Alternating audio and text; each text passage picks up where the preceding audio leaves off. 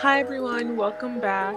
This is Jessa Toyin, and I'm here with Prisha and our guest, Sophie, who will be introducing herself in a second. And this is the fourth episode of Elephant Parade podcast.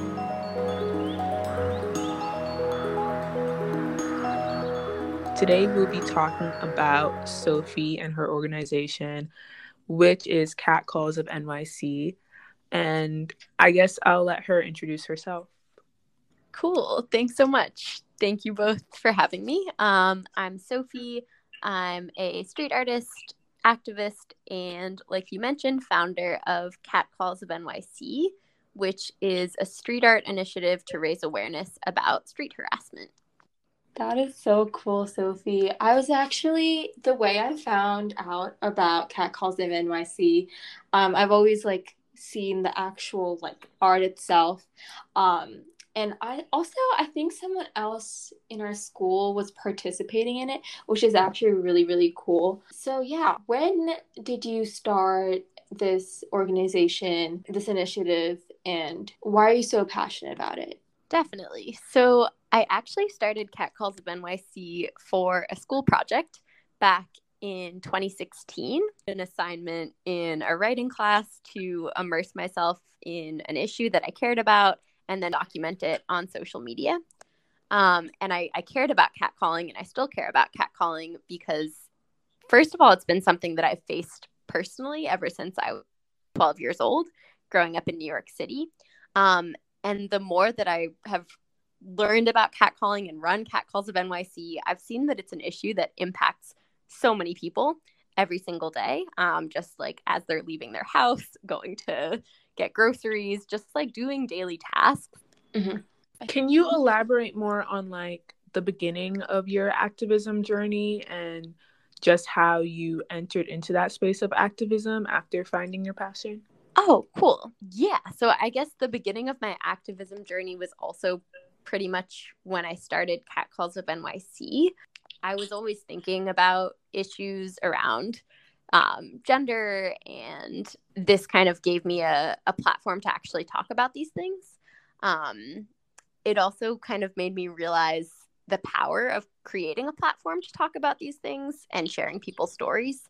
So yeah, I would say that Catcalls of NYC introduced me. Speaking of platforms, we wanted to know what drew you to your very unique medium of activism, your art and just the storytelling aspect as well. You have a very unique medium in your organization, and we just wanted to know what makes this medium effective, what drew you to it. Yeah, that's a great question. So originally, when I was trying to figure out how to raise awareness about catcalling, I wanted to find a medium to get the word out in public spaces. And I was thinking, okay, how can I document people's experiences in public in a way that gets people's attention but doesn't get me into too much trouble? And I had used chalk when I was a child. Chalk is pretty inexpensive. It's very colorful, so it just seemed kind of like the obvious choice. Because I didn't want to use something like spray paint or wheat paste, just because as a teenager, I just wasn't sure if I would feel comfortable doing that since I was still pretty young. So I decided on chalk because it was the easiest, the safest, and also it was super colorful. People would see the colorful chalk and want to stop and read it. I also really like that a lot of the catcalls are super vulgar and explicit, but the chalk is really colorful, so it kind of catches people by surprise. They maybe think it's going to be something like telling you have a good day or something, and then when they see it's a catcall, they're caught off guard, which I think is kind of similar to the experience that a lot of people have when they're actually getting catcalled. So I like that it mimics that experience. Wow, I didn't actually think about it in that way, but that's so right. I think people don't realize it just catches them off guard when they first read it. I kind of knew about the whole taking the actual words of people who are catcalling and like putting it out in chalk, but to someone who doesn't actually like, know that beforehand, them just like seeing it on the street would like, throw them off guard and actually have that experience. And I'm sure that some people have some concerns about that. And what do you say to those people who kind of offer that pushback? Yeah, so we do for sure get a lot of pushback. People will sometimes say that we shouldn't write catcalls in public because kids might see them. People will say that we shouldn't write catcalls in public because it's inappropriate. And I just always tell people it's so ironic because these things are already being said in public. They're being yelled at, women, girls, folks in the LGBTQ community. They're being yelled at vulnerable people on the streets all the time, every single day. But people only get upset when we're writing them. Mm-hmm. So I always tell people to focus more on the problem of street harassment rather than being upset with our chalk. Mm-hmm. Yeah, and I feel like your medium really just like emulates that sort of shock factor that women feel and, just people feel when they're catcalled in the street. That sort of shock, like, am I in danger? Am I about to be harassed? And it's like you could be having a great day and then you see someone, they're smiling at you, and it's like usually, when you see someone who's looking at you friendly, you just wave at them back, and then all of a sudden that encounter turns into one that's traumatizing and that ruins your day. And I feel like your medium sort of emulates that in a way, but instead of ruining someone's day, it's really just thought-provoking. And I feel like a lot of people, based on what you said, by them being provoked by your work and the work that you all are doing, instead of actually addressing the issues, their immediate reaction is to get sort of defensive almost. And I feel like that's something that almost all Me Too spaces and all just feminist and activist spaces have in common, where it's like you make the correct move and you do the right movement in order to elicit the proper reaction, and you do get a reaction and you do evoke emotional response, you do provoke outrage, right, which is what a lot of activists want, but that outrage isn't the right one. So what do you do to sort of reframe or take control of the conversation? And you have people who are pushing back that way. Wow, yeah, that's a really good question. And I think it's a question that's hard to answer because, yeah, in that moment when you are making people outraged kind of at you rather than caring about the issue, it's really hard to reframe the conversation. Obviously, I try to, other volunteers who are doing this, try to explain to people what the problem is and why it's important. But I think in that moment, it can be really difficult. I think the more productive conversations from our activism often come from having conversations with people who are actually curious to learn about this. There are lots of people who might not be directly experiencing street harassment, but who want to know more about it and who care about helping others. So those conversations can be really productive. But yeah, like confronting people who are defensive can be really, really difficult because they often just get really stubborn in their beliefs and don't want to listen to anything. So I think the key kind of comes from talking to allies and people who might not know about this but want to learn more about this, or maybe people who had no idea catcalling was even a thing and didn't, but now they see it and now they care about it. So I do think it's possible to encourage more people to care about the issue. But the people who are most defensive probably also have some pretty problematic beliefs around thinking catcalling is okay or thinking it's not a big deal. So those are the people who are hardest to convince that this is an important problem.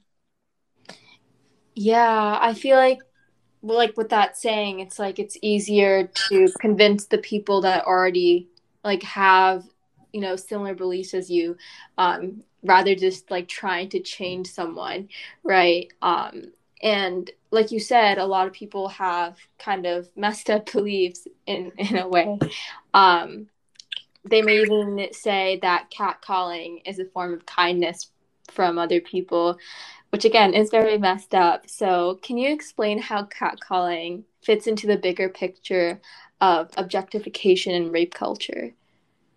Definitely. Yeah. So I always explain gender-based violence and rape culture as a pyramid, with like jokes and like sexist comments being at the bottom, and then catcalling and street harassment being slightly above that, and then obviously other forms of sexual and gender-based violence like assault and rape being above that. So they're all connected. I guess like an example of this is the fact that street harassment can actually escalate to physical violence. We've gotten stories from people who called and then they didn't respond, and it escalated to the man following them or like slapping their ass or something like that, something ridiculous. So catcalling isn't just verbal harassment. It can also escalate to physical harassment. Like trigger warning, but like there have been stories where women have been catcalled and then not responded, and the man has been so angry that he's assaulted them. Or even like one situation in Chicago, a woman was murdered after not responding to catcall. So these aren't isolated things. It's not like catcalling is one thing and sexual assault is another thing. They're all completely connected. And they're also connected in the fact that people try to normalize every level of gender-based violence, of rape culture, to try to keep it the same. So a lot of people say that, like you said, like catcalling is a compliment or catcalling is normal. Those same people probably also believe that, women make up sexual assaults, or that that's not really a thing either. So it's all super interconnected. Yeah, I hope that explains it. It's a big question. But yeah. To what you said about having conversations with people who want to help, would you mind giving our listeners an example of like a spiel you would give to someone who's interested in addressing street harassment or becoming more educated in it? What's like the first steps? Sure. Yeah. I mean, there are so many ways that you can help out and get involved in raising awareness and addressing street harassment. Obviously, I always try to get people involved with chalking, because I think it's a really powerful way to address street harassment, because it's so public. So you're forced to kind of go into a public space and actually show everyone around you that you're standing up against this. So I do encourage people who want to do something to help to actually join us and come out and chalk or volunteer with Catcalls of NYC. Beyond that, there are lots of different ways that you can intervene as a bystander if you see harassment happening. A lot of people who get catcalled will say that no one even said anything, and they were being harassed in the street and there were people around and no one did anything or said anything. So obviously that's a tricky issue, because you might not be in a situation where you feel comfortable saying something to a harasser, but there are different ways that you can intervene. I really like Holla Back. It's an organization against street harassment, and they have different methods to intervene. One of the methods is to distract. So rather than like maybe screaming at the harasser and saying, don't do that, you can somehow create a distraction in that situation. Maybe you can ask the person facing harassment if they're okay. They give a lot of different options to intervene that don't always involve speaking to the harasser, which could be scary or could escalate the situation.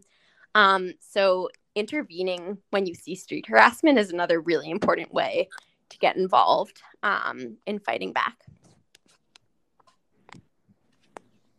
Yeah, I like what you said about like, you know, using social media as like a way to build on and help out when you can't always necessarily like turn to other people for advice. And a lot of other people are doing the same thing with their own social media movements. But at the beginning of the Me Too movement, a lot of people were like taking pictures with the perpetrators and posting it on social media, or like, finding their own ways to help out. So how do you like think that other people can use their own mediums to make a similar impact as you are making right now? That's an awesome question. I think that everyone is capable of offering something in like any form. So I think the great thing about activism is that you can use really any medium to get involved. So for me, it's chalk, and for many other people who have joined Catcalls of NYC and started their own catcall accounts around the world, it's chalk. But really, yeah, like you said, like taking a picture with the perpetrator. I love creative methods of activism. So I know there are lots of people who use music or painting or drawing or dance, performance art. There are so many different ways that you can get involved and make a change. So I think the key is to first identify what skills you have and what you're good at and what you have fun doing. And then bring that to whatever issue you care about solving. I think it's also great to first see what's out there. So, for example, Catcalls of NYC already exists. So, rather than like someone starting to chalk catcalls on their own, it would be important to reach out first to Catcalls of NYC and then do it together. But the same goes for starting anything. You should just check to see if there's something like that already exists that you could join. Like, there are endless possibilities of how you can make change using your skills and different mediums. Mm-hmm. Thank you for those call to actions. I feel like are there any actions that you would want to share in terms of getting like involved with Catcalls of NYC specifically? Are there any chalking events coming up you'd like to share, something like that? Yeah, so I mean, in general, with Catcalls of NYC, we're always looking for more volunteers who can chalk. If you're not based in New York City, there are lots of different catcall accounts around the world. So there are lots of opportunities to join anywhere you are. Chalking events, we have one that's going to happen on October 2nd, but we haven't released the details of it yet. But save the date, October 7th, and keep an eye on our Instagram for more information. And we'll just do a bunch of chalking events this fall. So again, keep an eye on the Instagram page.